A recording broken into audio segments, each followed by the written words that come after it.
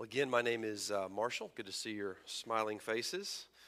And I do want to make a quick announcement about the sermon series. We are working our way through the Ten Commandments, as you just heard, and we'll see in just a moment. But next week, we're going to start the command, do not commit adultery. And I'm basically going to do a 2-week series on sex. And so, and it's actually not going to be consecutive weeks because of travel, but on February 26th and March 12th, I am going to be speaking about sex. It's going to be PG-13, okay? So this is, I'm informing parents as much as anything. We will have programming downstairs in the basement for 5th through 8th graders who would like to avail them. If you or your parents want to avail, parents, I'm talking to parents. If you want to send your 5th through 8th grader downstairs, I want to be able to speak. It's not going to be rated R, but it is going to be PG-13. This is February 26th and March 12th, sermons on sex. So there will be programming downstairs in the youth room or in the prayer room, I'm not sure which, for 5th through 8th graders. Paul Moen will be leading that time. So it's up to you parents for those grades. I do think it'd be quite appropriate for high schoolers. So, and I'll announce it again at the beginning of the service so you remember this on those weeks. But February 26th, March 12th, sermons on sex. I wonder what you're thinking right now. But anyway, let me pray as we turn to a different but very important topic. God, be with us as we pick up this topic of honoring our father and our mother and for all that means. God, for some of us, we've had great parents, and this is a happy topic for us to think about. For others, our parents are gone, and it's just a sad topic to think about. And for others, God, it's a deeply painful topic because our parents, although we might have tried to honor them, they were not honoring to us. And so for all of us, God, we all have parents. We all have parents. I pray that you would be with us as our perfect, loving, merciful, forgiving Heavenly Father. Be with us for Christ's sake. Amen. There is an old Grimm's fairy tale that goes something like this. There was an old man. His eyes blinked, his hands trembled, and when he ate, he clattered the silverware distressingly. He missed his mouth with the spoon as often as not and dribbled a bit of food on the tablecloth. Now he lived with his married son. He had nowhere else to live. And his son's wife did not like the arrangement. "I can't have this," she said. "It interferes with my right to happiness." So she and her husband took the old man gently but firmly by the arm and led him to the corner of the kitchen. They set him on a stool and gave him his food in an earthenware bowl. From then on, he always ate in the corner, blinking at the table with wistful eyes. One day his hands trembled rather more than usual, and the earthenware bowl fell and broke. "If you are a pig," said his daughter-in-law, "you must eat out of a trough." So they made him a little wooden trough, and he ate his meals in that. Now this young couple had a 4-year-old son of whom they were very fond. And one evening, the young man noticed his boys playing intently with some bits of wood and asked what he was doing. He said, "I'm making a trough," the boy said, looking up for approval, "to feed you and Mama when you get old and I get big." The young man and his wife looked at each other for a while and they didn't say anything. Then they cried a little. Then they went to the corner and took the old man by the arm. They led him back to the table. They sat him in a comfortable chair. They gave him his food on a plate. And from then on, nobody ever scolded him when he clattered or spilled or broke things. That's a bit crude and on the nose, but that is a good story. We've been studying the Ten Commandments, and it's essential to reiterate. It's the reason I had these verses printed. Before we even get into this, it's essential to reiterate that the law of God, the Ten Commandments of God, are given in the context of God's grace to us, okay? Even it was just, Beth just read for us, verse 2 of Exodus 20, "I am the Lord your God who brought you out of the land of Egypt, out of the house of slavery." And then come the commandments. God redeems us, then he gives his command. God shows his grace to us, then he gives us the law, which is to say, super important, we do not keep the law to earn our redemption. God redeems us and then gives us the law.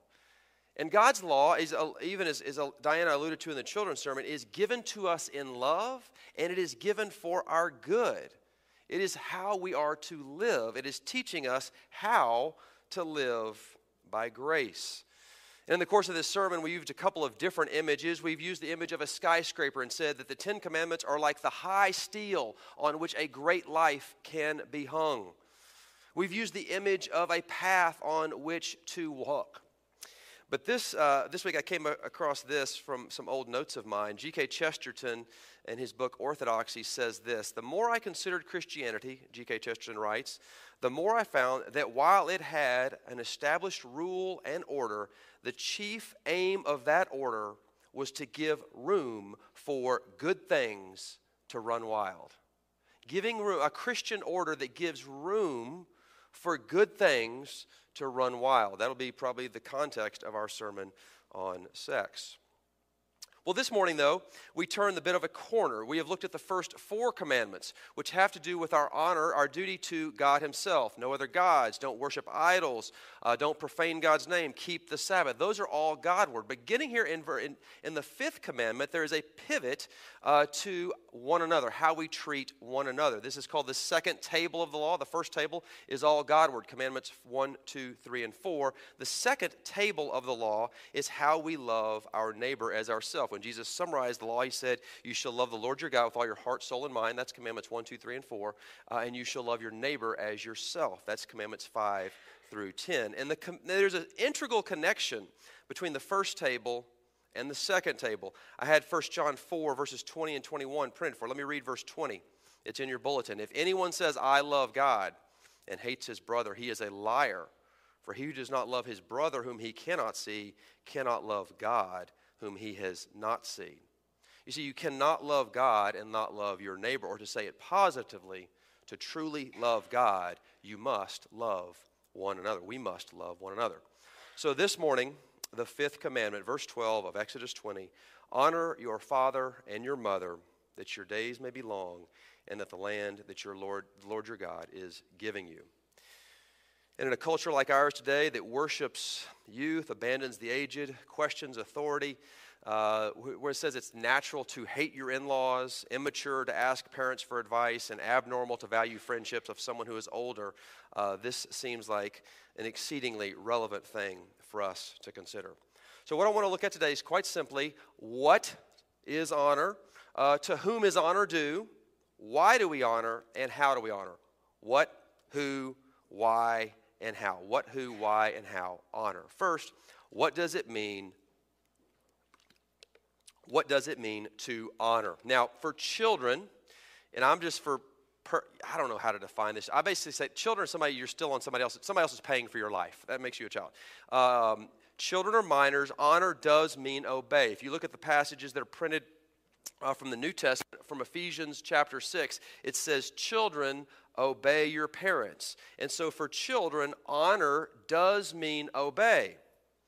But in Exodus chapter 20, the focus is on not children, but on adult children. Notice that in Exodus 20, the 5th commandment, it does not say the word children, and it also does not say the word obey. It is addressing adult children, and it says not obey, it says honor. Honor your father and your mother. Now, the word that is translated honor there is the Hebrew word kabod or kavod, and it means to make heavy. It means weighty, to treat as weighty. What does it mean to honor your parents? It means to treat them as weighty. I think the best way to understand it is to treat them as significant, okay? I think it's remarkable the Bible does not say love your parents. It does not say admire your parents. It does not say appreciate them. It does not say feel warmly about them. It says honor. You know, because some of us have had parents who were absent. Some of us have had parents who were downright terrible to us. Some of us have never met our parents. Some of us were abused by our parents. And I'm going to address all of that in just a moment. But all of us are called to honor our father and our mother, which is to say to treat them as significant. And it's not because they're wise. It's not because they earned it. It's simply because they are your parents, and God gave them to you. I was moved this week by a quote from the Protestant reformer Martin Luther, who said this: "Remember that however lowly, poor, frail, and strange your parents may be, nevertheless they are the father and mother given to you by God.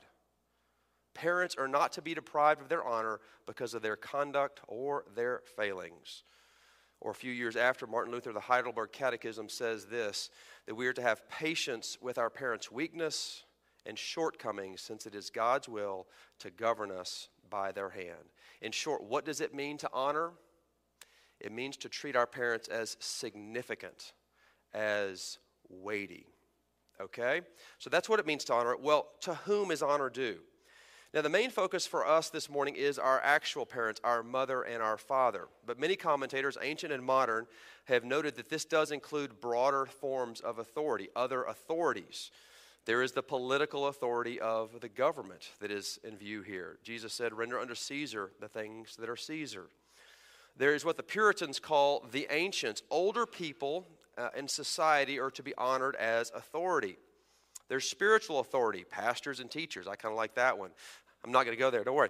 But there's employers, and there are our real mothers and fathers. And our main focus, again, will be our actual parents. Now, there's a couple things that are intriguing to me about this. One is this: we in the 21st century, I don't know what this is, we seem to be more concerned about being good parents than we do about being good children, adult children. I mean, there's books, there's seminars, there's websites. I have a whole section of my library about being a good parent. And God is clearly concerned about being a good parent. He is. I mean, the Proverbs, it's all over. But it's interesting, being a good parent does not make the Ten Commandments. But being a good child, an adult child, does. God seems to be especially concerned about being good and honoring children. I mean, if we offer a parenting seminar, and we've done it in the past, we'll do it in the future, those things sell out. Parenting seminars, they say, what are we supposed to do? But what if we offered a seminar, how to be an honorable adult child? Nobody would show up. And maybe that's because all of us at some level, some more than others, have been hurt and disappointed by our parents. Our parents have left scars. All of us have scars from our parents. And we all have an ingrained sense that it should have been better. It should have been better. And I want to hear you say, it should have been. Your childhood should have been better. And that's true for all of us. I think that's why it's so important. And I think the reason we have that sensibility is because we know some sense, even if you're not a Christian, you don't know a Heavenly Father, that there's some sense that there's a God out there who is perfectly loving and a perfectly Heavenly Father.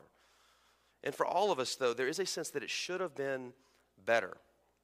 And I must say this, though. There is a different level. There's a deeper and another level because, and I want to pick this up now, and it's a little bit of an interlude. I probably should save this for the end of the sermon for the how section, but I know for some of you, this is such a hurtful topic that I want to get to it immediately. Because some of us have had parents that do not seem worthy of honor. Again, maybe you've been abandoned, abused, neglected. You have had some level of bad parents. And the question is, how do you honor dishonorable parents? How do you honor dishonorable parents? And it is complicated because there are instances where honor might entail cutting off relationship, having a boundary. That would be a form of treating them as significant, respecting them by saying, you cannot keep on doing what you're doing. You're dishonoring yourself by harming me. There's even instances in extreme cases where honoring your mother and father may actually include calling the authorities.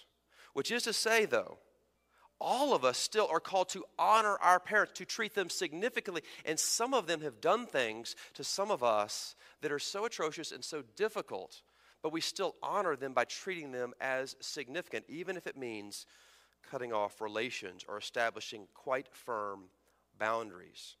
Because we all owe honor to our parents. Okay, so we've seen a little bit about what it means to honor God, honor parents. We've seen a little bit about who that is unto. But let's look at why. Why does God command this? Is he just propping up the patriarchy, the matriarchy? Is this not just a dangerous idea, honor your father and mother? Why are we called to honor? I want to suggest 4 reasons. And the first is the most obvious. God commands it. You see it here in Exodus 20. It's in the Big Ten, the Big Ten Commands. But it's also several times in the Old Testament where dishonoring your parents was actually punishable by death. Let me just read one instance. Exodus 21, verse 17. He who curses his father or mother shall surely be put to death. But it's not just the Old Testament, the Jewish scriptures, that take this seriously. When the Apostle Paul in the book of Romans details what it looks like to depart from God, what it looks like for him to disobey, he makes a long list. Let me read some of it. This is Romans chapter 1, beginning in verse 28. And since they did not see fit to acknowledge God, God gave them up to a debased mind to do what ought not to be done. They were filled with all manner of unrighteousness, evil, covetousness, malice, full of envy, murder, strife, deceit, maliciousness, gossips, slanders, haters of God, insolent, haughty, boastful, inventors of evil, disobedient to parents. Which is to say that in the same list are murder and inventors of evil is disobedience to parents. So it still begs the question, though, why does God take this so seriously? Second reason why. Because to honor our parents is the pathway to building a healthy, vibrant society. Look again with me at the actual command in chapter 20, verse 12. He says this, honor your father and your mother, that your days may be long in the land the Lord your God is giving you. Notice anything different about this command? This is the only command with a promise. This is the only, of all the 10, this is the only command with a promise that if you keep this, I will bless you in this way. And in fact, the promise is inherent in the command. Because as parents fulfill their mission and children treat them with respect, children are directed to a lifelong blessing in the land. Because you see, this command is intertwined with the biblical vision of a just and flourishing society. In Ezekiel chapter 22, honoring parents is linked to the care of the most vulnerable, of widows and orphans. You see, God is always for the vulnerable, for the underdog, whether it's children, widows, immigrants, or aged parents. God is always concerned with protecting the most vulnerable. And honoring our parents, especially our aged parents, is a key to a social stability. You see, friends, the society that destroys the family destroys itself. You know that the Holocaust began with people who were not well mentally and those who were aged. And a society that neglects or abuses the aged is destroying itself. It's actually, at some level, one mark of being human, that we care about people who are aged. To say it positively, as one preacher said it this way, those who foster a society where old age is honored will themselves reap the benefits of that society when they themselves grow old. And let me just say this real quickly about our context. One of the things I love about our church is we are a multi-generational church. We literally have all the way from infants, in utero even, all the way to 90-year-olds. And that is a great gift to us, to be embraced, that we can have relationships across generational lines, that we can honor both our children and those who are more mature and more wise. Which is to say, we can make room for good things to run wild. We can make room for good things to run wild. So we've seen the reasons. First, that God says so. Second, it's the way to create a just and healing society. But more personally, thirdly, the reason why God calls us to honor our mother and father is this. God has placed you and your family with your parents. You see, the sovereign God gives you and me the family that we have. You can choose your own spouse, right? You have a role in forming your children, but your parents, they are from God. And though families make mistakes, there is no mistake in families.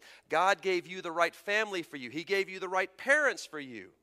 He gave you your parents. This gets to God's providence. In His wisdom and power, He governs all of His creatures, and He gave you your family. And as you've heard me say before, part of maturing in Christ is learning to love your own story. Learning to love the parents that God has given to you. You see, there's the unchosen relationships of your life, they have moral weight. I did not choose to be born in America. I did not choose to be baptized into Christ's church. I did not choose my parents. But as another preacher said, God's purposes for your life and mine are inseparable from our families and our parents. Inseparable. And I think this is specifically true at the point of wounding with your family and your parents. It's because it's there at that tender spot where you didn't have your father's approval. You didn't have your mother's love. At that tender spot, God does not want you to run away from your parents. He wants you to engage them. He wants you to be healed. His power is made perfect not in our strength, but in our weakness. And oftentimes the most tender spot in all of our hearts has something to do with our family of origin. And friends, God puts you in that family so that you might be a wounded healer for other people. Honor your father and mother so that you can deal with your own heart. And this brings us to the fourth reason for why we are called to honor our mother and father, because this is a way that we can learn about God, and specifically about God the Son, Jesus, who in his earthly life was obedient to his parents. He honored his father and mother. At the end of his life, as he hung on the cross, he provided materially for his mother Mary. He said to John, "Take care of this woman, my mother." And he obeyed his heavenly Father. And understand that the price of Jesus honoring his heavenly Father was death on a cross, paying for the sins of the world. You see, this command is ultimately about the Father and his eternal Son. And it unveils something of the inner life of God. I think in some way, the more I've thought about this, and I haven't checked this theologically, I didn't read this, but the more this command actually unveils something about the inner life of God, which is something that is really obscure to us in Scripture. Because what we see here is Jesus honoring, trusting, obeying, giving weight to his heavenly Father. And as Jesus honors his heavenly Father, he inherits the promise.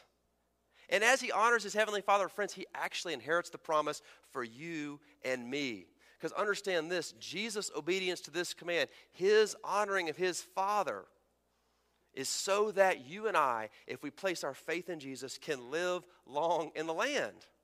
This is the key to our salvation. Jesus honored his Father, and therefore the promise is for all of us who are in Jesus.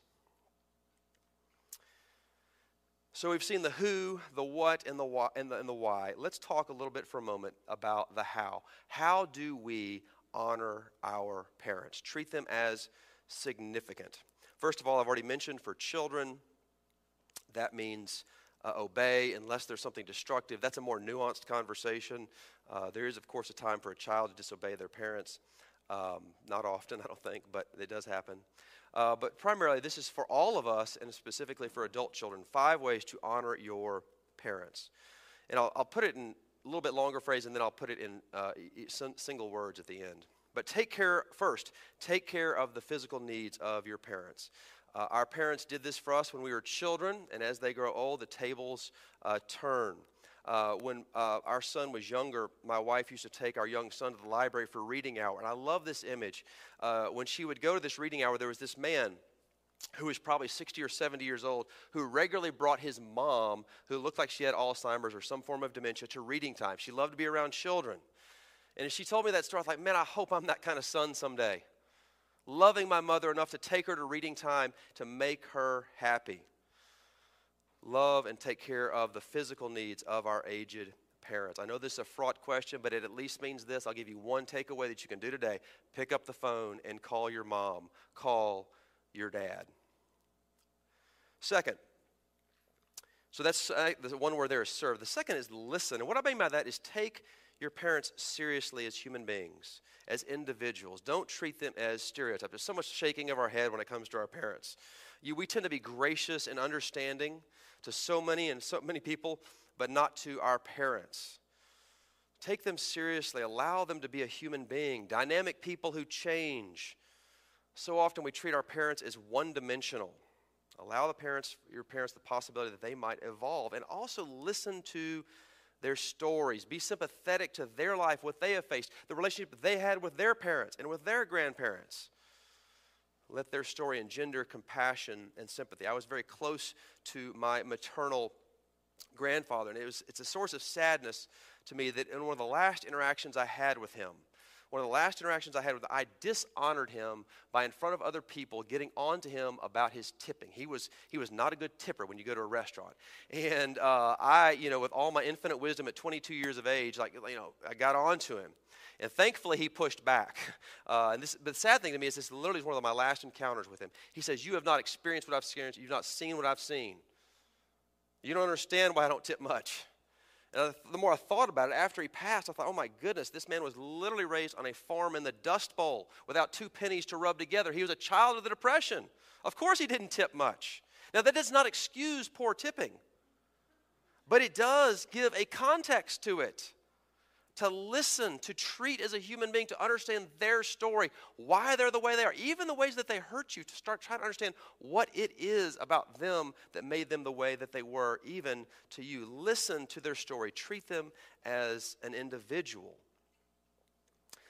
Third, simply just say thank you. Say thank you. Notice the good things they've passed on. It might not be everything. Some of you have had great parents. Some have had average parents. Some have had below average parents. But there's a way to say thank you. Maybe your mom was emotionally distant, but she was a hard worker. Thank her for being a hard worker. Maybe your dad was financially irresponsible, but had a great laugh. Find ways to say thank you. Acknowledge their desire to see themselves in you. Your parents, especially as they get older, they want to see themselves in you. They want to be proud of you, and they want to know that you are proud of them. Fourth, and maybe most significantly besides fifth, which is the most significant, but fourth, forgive them. How do you honor your mother and father? You forgive them. Of course they made mistakes. And how do you forgive them? First, you have to name the debt, and it helps to be as specific as possible. Not, you loved my sister more than me. More specific, but when you gave me a bike for my 16th birthday and her a car, it felt like you loved her more. Be specific. It's better to do this face to face. For some, it's not possible. That person is either too dangerous to have that conversation with, or they're passed on. They are no longer with us. They're dead. But you still need to name the debt. Maybe you're adopted and you never met your biological parents. Name the debt. Maybe you feel abandoned because of that. You may need to forgive someone you never. So you name the debt, but then secondly, release the debt. You have to name it specifically. You can't just rush over and act like nothing happened. Name the specifics of the debt. And then release the debt. Forgive them. We are bound to reproduce what we cannot forgive. And we'll reproduce it either by doing the same thing or we'll go to an equal and opposite extreme. For instance, someone who comes from an emotionally distant father only wants to be the buddy of their child, does not want to be a parent. Or the child who comes from a strict mom, they want to let their kid get away with murder. We go to one or two extremes, right? The only way to break the cycle is to forgive. You don't have to be bound by the old woundedness. And if you don't forgive, your parents are still in charge. Your parents are still controlling you. They're still winning, as it were. And there's also this: if you don't forgive your own personal relationships, and I dare say especially your parenting, and maybe most especially your marriage, will struggle. Howard Hendricks put it humorously. He said this: most of us are walking around with our umbilical cords hanging out, looking for somewhere to plug them in and get our needs met. And our marriages become maimed by the emotional wounds that we have never resolved in our own lives. Let me say this: the best thing you may be able to do for your marriage is to honor your father and mother by naming the debt, releasing it, and forgiving them. That may be the best thing you do for your actual marriage, to your spouse, your husband or your wife, is to forgive your parents, even if you can't say that to them face to face. And that brings us to the fifth and most important way to honor your father and mother. We've spoken of serving, listening, thanking, and forgiving. But finally, make sure that you are a child of your heavenly Father. In fact, this is actually the power for you to embrace and to love and to honor your parents, to know God's perfect love for you, a love that brooks nothing. It forgives all. It accepts totally. And once you experience the life-affirming, life-changing love of God the Father, that is a way for you to start to move towards your parents in honoring them. 2 Corinthians 6 says, I will be a father to you, and you shall be sons and daughters to me. I will be a father to you, and you will be sons and daughters to me. You have a perfect and loving heavenly Father. And the more that you know his love for you, the more you can honor your own parents and find healing in your own life. So honor your father and mother. Honor your father and mother. At the very least from this sermon, just pick up the phone and make 1 or 2 phone calls today. Honor your father and mother that you may live long in the land that the Lord your God is giving you. And always remember that it's because Jesus' honoring of his heavenly Father that allows us to live into that promise. Pray with me.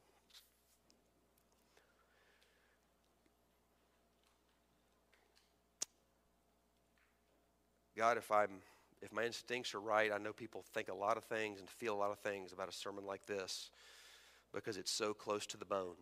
Our childhoods, our hopes, our dreams, the things that disappointed us and hurt us. And so, God, as our good and perfectly heavenly Father, I pray that you would draw near to every man, woman, and child in this room and online right now, that they would know your love for them so that they might find a way to honor their own father and mother. For Christ's sake we pray. Amen.